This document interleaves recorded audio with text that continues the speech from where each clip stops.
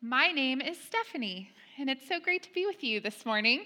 I've been at Emmaus for a while now, and this week our pastor, Nathan Oates, and a large group of men in our community are away at men's retreat. And that's at Point Reyes on the coast, so they should be coming back looking rugged, smelling interesting, and probably very full up in their spirits, so that's fantastic. Do you mind if I open in prayer for us today? Let's do that. Father God, we are so thankful for this place, a place where we can worship together, a place where we can learn and grow together. And we pray this morning as we search your word that you would search our hearts. Help us, Father, to grow, to look more like Jesus and more like the people you've created us to be. We pray this in Jesus' name. Amen. So we are in a sermon series on stability. And when I told that to my sister who doesn't attend church here, she was like, oh, so you're going to do scripture about, being tossed to and fro from the waves and like being secure on the firm foundation of Jesus. And I told her, no, this is about the vow of stability that Benedictine monks take. And she was like, what? Where are you going? It's an interesting concept, but it's one that we were lucky enough to be delving into together because our pastor, Nathan Oates, was recently in Italy where he stayed at a monastery and learned that one of the vows that the monks make when they join is a vow of stability. And that essentially is saying, I commit to be here with these people in this time. Is that a fair description of this series? So today, last week he went on about, or he shared about how that affects us personally in our personal walks. So this week, my hope is that we can tease that out a little more and see how our vow of stability, our commitment to be where God plants us, how that affects the world around us. So I'm not going to use an example like Nate did of a monastery. Believe it or not, I've never stayed at a monastery. I've never lived there before. But I have many examples in my own life that help me point to what stability looks like and how it affects people, how it affects the people around us. So I'm going to talk to you about three pictures, and I hope that they're tangible for you and they'll help you understand. So the first one is a party. So have any of you thrown a party recently? Birthday party, like not Christmas party. Those are coming up, unbelievably enough. Yeah, birthday parties, dinner parties. It seems like they happen in clusters, doesn't it? It's like you'll have nothing for a month, and then everything falls on the same weekend. It's just crazy. So I was kind of in one of those busy seasons where I was trying to make decisions on what to go to and where to be. So my solution was I'll kind of halfway go here, halfway go there. But I had this one party I had to go to. I had work I needed to do, and I had another place to go. So I was like, okay, I'm just going to breeze in and breeze out. So I go to the party, and I have an appetizer, and I make my way around the room. I'm saying, hey, what's up? How's it going? Talking to people, trying to go a little deep. What's going on in your lives? And I'm keeping track of the time, and I think, I bet I could slip out right now and probably work. I could slip, no one will care. I'll leave. There was something in me that was saying, stay. That was all, just stay. So I was like, all right, I'll stick around. The food smells good. I'll stay for dinner. So stuck around, had dinner, and we're clearing the plates, and I think, hey, now's a good time. I could probably sneak out. But again, I had that feeling like, stay. So I stayed. And I stayed through dessert, and I stayed through games and coffee, and I stayed through talking and seeing the first people yawn and the first couple go home. And before I knew it, the party was over and I was leaving. And I'd been there the entire time. And it was this strangely vulnerable feeling because my behavior was communicating something. It was communicating, I have nothing else to be at other than here. I have nowhere else to go, no one else to see but you. I'm here for you. And when the party ends is when I go home, but I'm here. I'm here for you. And that's an important message to send, especially in today when there's so many options and so many things to do, and it's hard to make decisions. What should we go to? What should we do? Who should we be involved in life with? That when we communicate, I am here for you. It is a big message of love. If you think about love, the different definitions of love, you have friendship love and romantic love, but you also have agape love, or I like to call that choice love. I'm choosing you. I'm choosing to love you. And it doesn't matter about what I'm getting back in return. It's about my choice. So if I go back to this party, the feelings of obligation had already dissolved. The feelings of guilt, the feelings of FOMO, they were all gone. Like, the only thing that remained was, I'm choosing to be here. And that makes a difference. That's when you hear people say, being in the hospital, the most important thing was you staying with me, being with me, choosing to be with me. You aren't going to bring a solution for someone. You're not going to be able to help with next steps typically. It's you choosing to be with them that makes the impact. So choice is very important, but it's important to God as well. He gives us the opportunity to choose him because he chose us, right? So that's how we love God. We choose God. We love him with our choice. So when I think of stability, I think about that party. So there's one example we can kind of point to. So the next picture I have of stability is a vacuum. I'm just remembering that I need to vacuum. So a vacuum. So this story actually isn't mine. I'm borrowing it. I have a friend who was living in Cambodia and fighting trafficking. So it's this big job and trying to make headway in this battle against evil. And there's all of these things that could be done, needing to impact the community and start new initiatives and meet with government officials and pastors and make all this stuff happen. So one day he's preparing a room for a Bible study. There's going to be some people coming into the room, and there's this tiny little square of carpet, and he thinks, I'm just going to run a vacuum over it really quick before the people arrive. So he starts up the vacuum, and as soon as the really loud whir starts with his big open door out into the community, he sees a little head poke around the corner of the entryway. And it's this cute little girl he's been trying to get to come to kids club, get to know Jesus, hear about her worth, get some help with care. But she's always been too afraid. And here she is. She's peeking around the corner, very interested in this vacuum whirring. So he's pushing it forward and back and motions, come on, come try it. She gets afraid and she runs away. So he thinks, the next day, I'm going to try it again. Maybe she'll come. Maybe she'll come back. So he turns it on, and sure enough, there she is. She pokes around the corner. She's watching him, fascinated as he goes forward and back. And he, again, motions, do you want to come? She lingers a little longer this time, but she runs away. So the third day, same thing happened, but this time she stayed, and she meekly approached him. And when he held the vacuum up for her, showed her how to put her hand on the handle, go forward and back, he said this huge smile broke out on her face. She was just so happy. She learned how to use this crazy thing, and she was going back and forth on the carpet, and he helped her from the start to the end until the whole carpet was done. And then she started moving back and going over the carpet again. And he's like, oh, okay, we'll do it again. But then she did it again. And again. He kind of stands back at this point and is wondering, how long is this going to go on? This poor carpet can't take this really bad vacuum for much longer. Like, it's going to start unraveling at any point. And the time keeps ticking, and his anxiety and blood pressure are rising as the time ticks on, thinking, I have so many things to do. I have so many next steps that are big, crucial moves that have to happen so that I accomplish great things. And in that moment, he felt very strongly that God was speaking to his heart and said, there is nothing better to use your time, to waste your time on, than abiding with this girl. Wasting your time, abiding with others.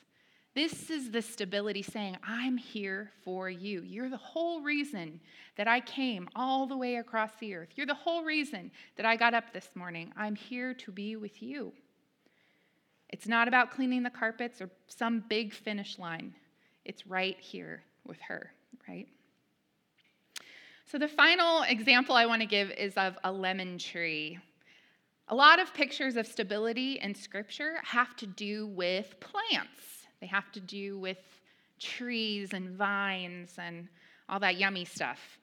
Psalm 1 talks about the tree planted by streams of living water. And in John chapter 15, I'm going to start in verse 1, Jesus talks about him being the true vine. So I'm going to go ahead and read some of this. I am the true vine. My Father is the gardener. He cuts off every branch in me that bears no fruit, while every branch that does bear fruit, he prunes so that it will be even more fruitful. Remain in me as I also remain in you. No branch can bear fruit by itself. It must remain in the vine. Neither can you bear fruit unless you remain in me. I am the vine, you are the branches. If you remain in me and I in you, you will bear much fruit. Apart from me, you can do nothing. This is to the Father's glory, that you bear much fruit, showing yourselves to be my disciples. So stability or commitment to where you are is the roots of a tree that goes deep. But that's not the point of the tree. The point of the tree isn't the roots. The roots are unto something greater. The roots enable the tree to do three important things. And the first one is it enables a tree to be pruned. So I just got a house last year. I've been in it for a year now. Oh my goodness. And it has a yard, my first yard ever. And in the backyard, it has beautiful flowers and trees. And one of the things there is a Meyer lemon tree. And this thing is old. It's probably 20-something years old. It's huge, and it's got a ton of branches. And when I moved in, there were hundreds of ready-to-be-plucked lemons. They were choice. They were really good. So I had this old tree, and my dad, who knows way more about keeping plants alive than I do. By the way, before I moved into this house, the only plants I had were succulents, and I killed them. So I didn't have a great track record. I was very nervous about trying to keep all of these things alive. So we decide that we're going to attack the tree with our shears. We're going to go crazy. We're going to get this thing all healthy. There were cross branches that were growing all over each other. There was things hanging off the side. It was just nuts. It was out of control. You couldn't reach most of the fruit on the tree because it was overgrown and crazy. So we started attacking it. And have any of you ever pruned a lemon tree before? Oh, do you still have scars? I do, my word. The thorns are gnarly, guys. They're not a joke. This has nothing to do with my sermon, by the way. I'm just complaining. At one point, I was chopping off branches and trying to lean into it, and I was getting stabbed in the stomach. Like, it's that intense. Oh, it's that intense. It's crazy. So anyway, that is nothing. Like I said, it has nothing to do with anything. But we pruned it, and I was getting nervous. I told my dad, I think we're overdoing it. We're taking off so much. Is there anything that's going to be left? And he said, Stephanie, you do not have to worry. This thing is so well established that you could chop off almost every branch and it would bounce back. It is fine because this is a healthy, healthy tree. And I thought, gosh, that is such a great picture for us. That when we have a healthy root structure, when we're stable, when we're committed, it helps enable us to be pruned in a way where we can grow up healthfully. And pruning is really important, but it's so hard. That's the painful part, being pruned. The equivalent of that illustration for us is being disciplined. It's being challenged. It's being uncomfortable. Anytime we're in one of these junctures, it's the pruning process, becoming more like Christ, more selfless, more loving. That's always going to feel like a death. It's always going to feel like something's getting chopped, but it's so healthy. It's so needed.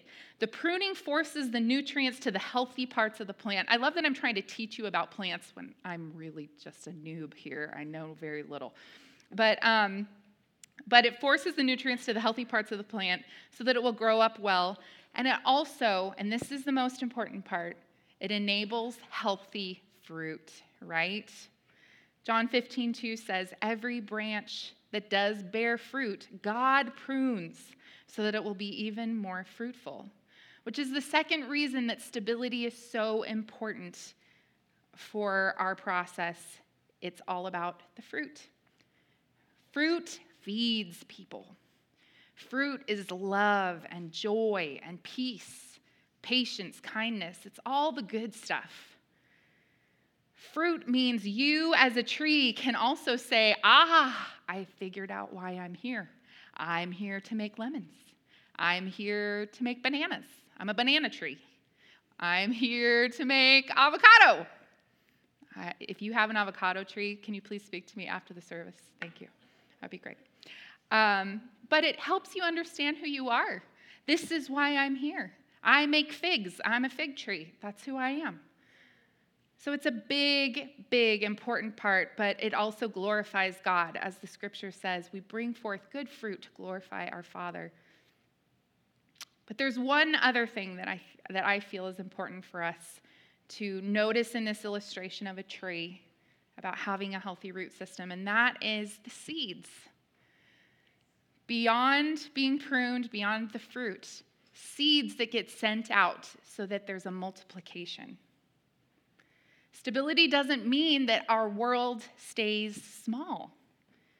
I don't want you to be confused thinking, if I'm committing, that means my job will always be the same. I am locked into every relationship I have forever. I will never get to move. I will never go anywhere. This is my life.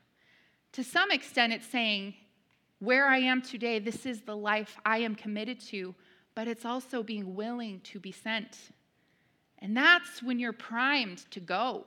That's when you're primed to multiply. And we as a body, we know that we're healthy if we're sending, right? It means we're committed fully to the calling of Jesus. We're present to the here and now. And when we're truly committed to Jesus, when we're stable in the calling, we are primed to go anywhere. I planted some grasses this summer as well. The little black pots that plants come in when you go to Green Acres, and it has the label on the side, and it says full sun, water, please water, and then the temperatures that are good, and then it says will grow to, and it usually says how big it will get, right? Those things are liars. They're absolute liars, because the grass that I bought and planted, it said that it would get up to about a foot. They are currently over 2 feet tall. They're huge. They have now become hedges that will keep me from the rest of the world in the front of my house.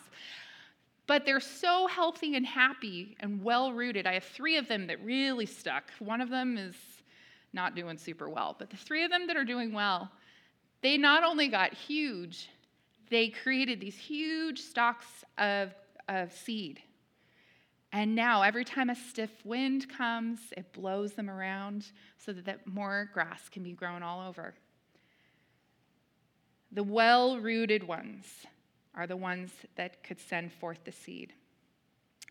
Our roots, our community of commitment to Jesus and one another should mean that we are multiplying that work by going out. So there's a big question here, right? How do we know the difference between sending seed or uprooting? Am I uprooting? Am I becoming unstable? I have a little lime tree as well. Now you guys know what my backyard looks like and how crazy it is. I have a little lime tree. It's new, and he's about this tall. He's adorable. And when I planted him, my dad told me, just the most important thing right now is for it to get some healthy roots. Make sure it gets some good food. Make sure you water it good. Make sure you protect its trunk. Are you listening, Adele? Do you know how to take care of them now? Can you come take care of my yard for me when I leave? Yeah, thank you. So make sure that it's stable. Because when you move a plant, it goes into shock. And so I asked him, when should I start chopping off some branches and get it growing? He said, you need to wait a little bit.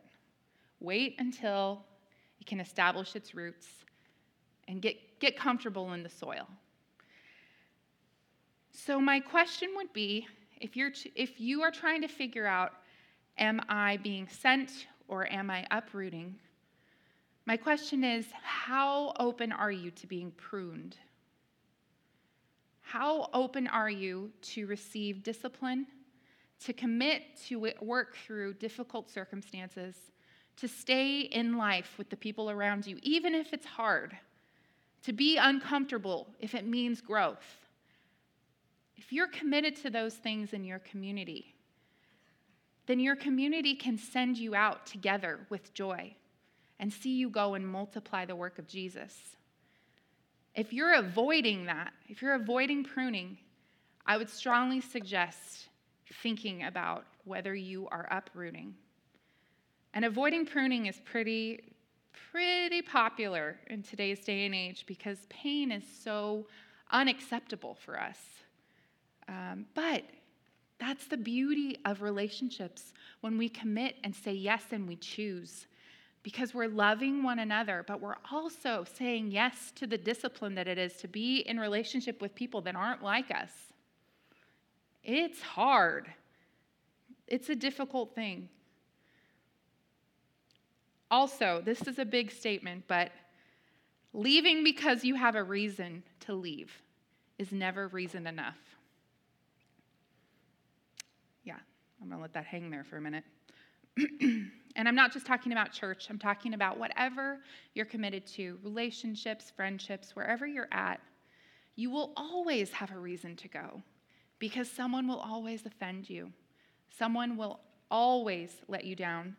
You won't agree with everything. And that's the beauty. That's the point. Those are the things that sharpen us and shape us. Those are the things that prune us and grow us. That's how we can bear good fruit. So I want to look at John 15 one final time. And I'm going to start at verse 1. Jesus says, I am the true vine. My Father is the gardener. He cuts off every branch in me that bears no fruit, while every branch that does bear fruit he prunes, so it would be even more fruitful. Verse 4, remain in me as I also remain in you. Remain in me. Remain in me as I remain in you. Live in me as I live in you. Commit to me as I commit to you. Verse 10, if you keep my commands, you will remain in my love. And what is his command? In verse 17, love each other. We remain in him by remaining with each other. When we love each other, we're being pruned. When we love each other, we bear lasting fruit. The stability of our roots comes down to committing in love, in a love community, choosing to commit and loving one another. He chose us, so we choose each other. We, like the healthy tree, commit to our square of dirt. We root deep.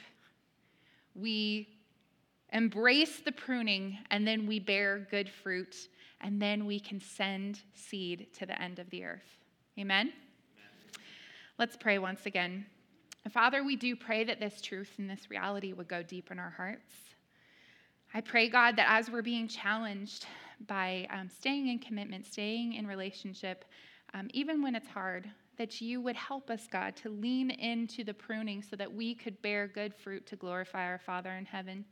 We also pray, God, that you would help us decipher those moments of uprooting out of fear of pain, out of fear of pruning, and those moments of sending seed and having courage to go forward. God, bless this community in the name of Jesus. Help us, God, in this hard reality. And thank you for your commitment and abiding with us. And we pray this in Jesus' name. Amen.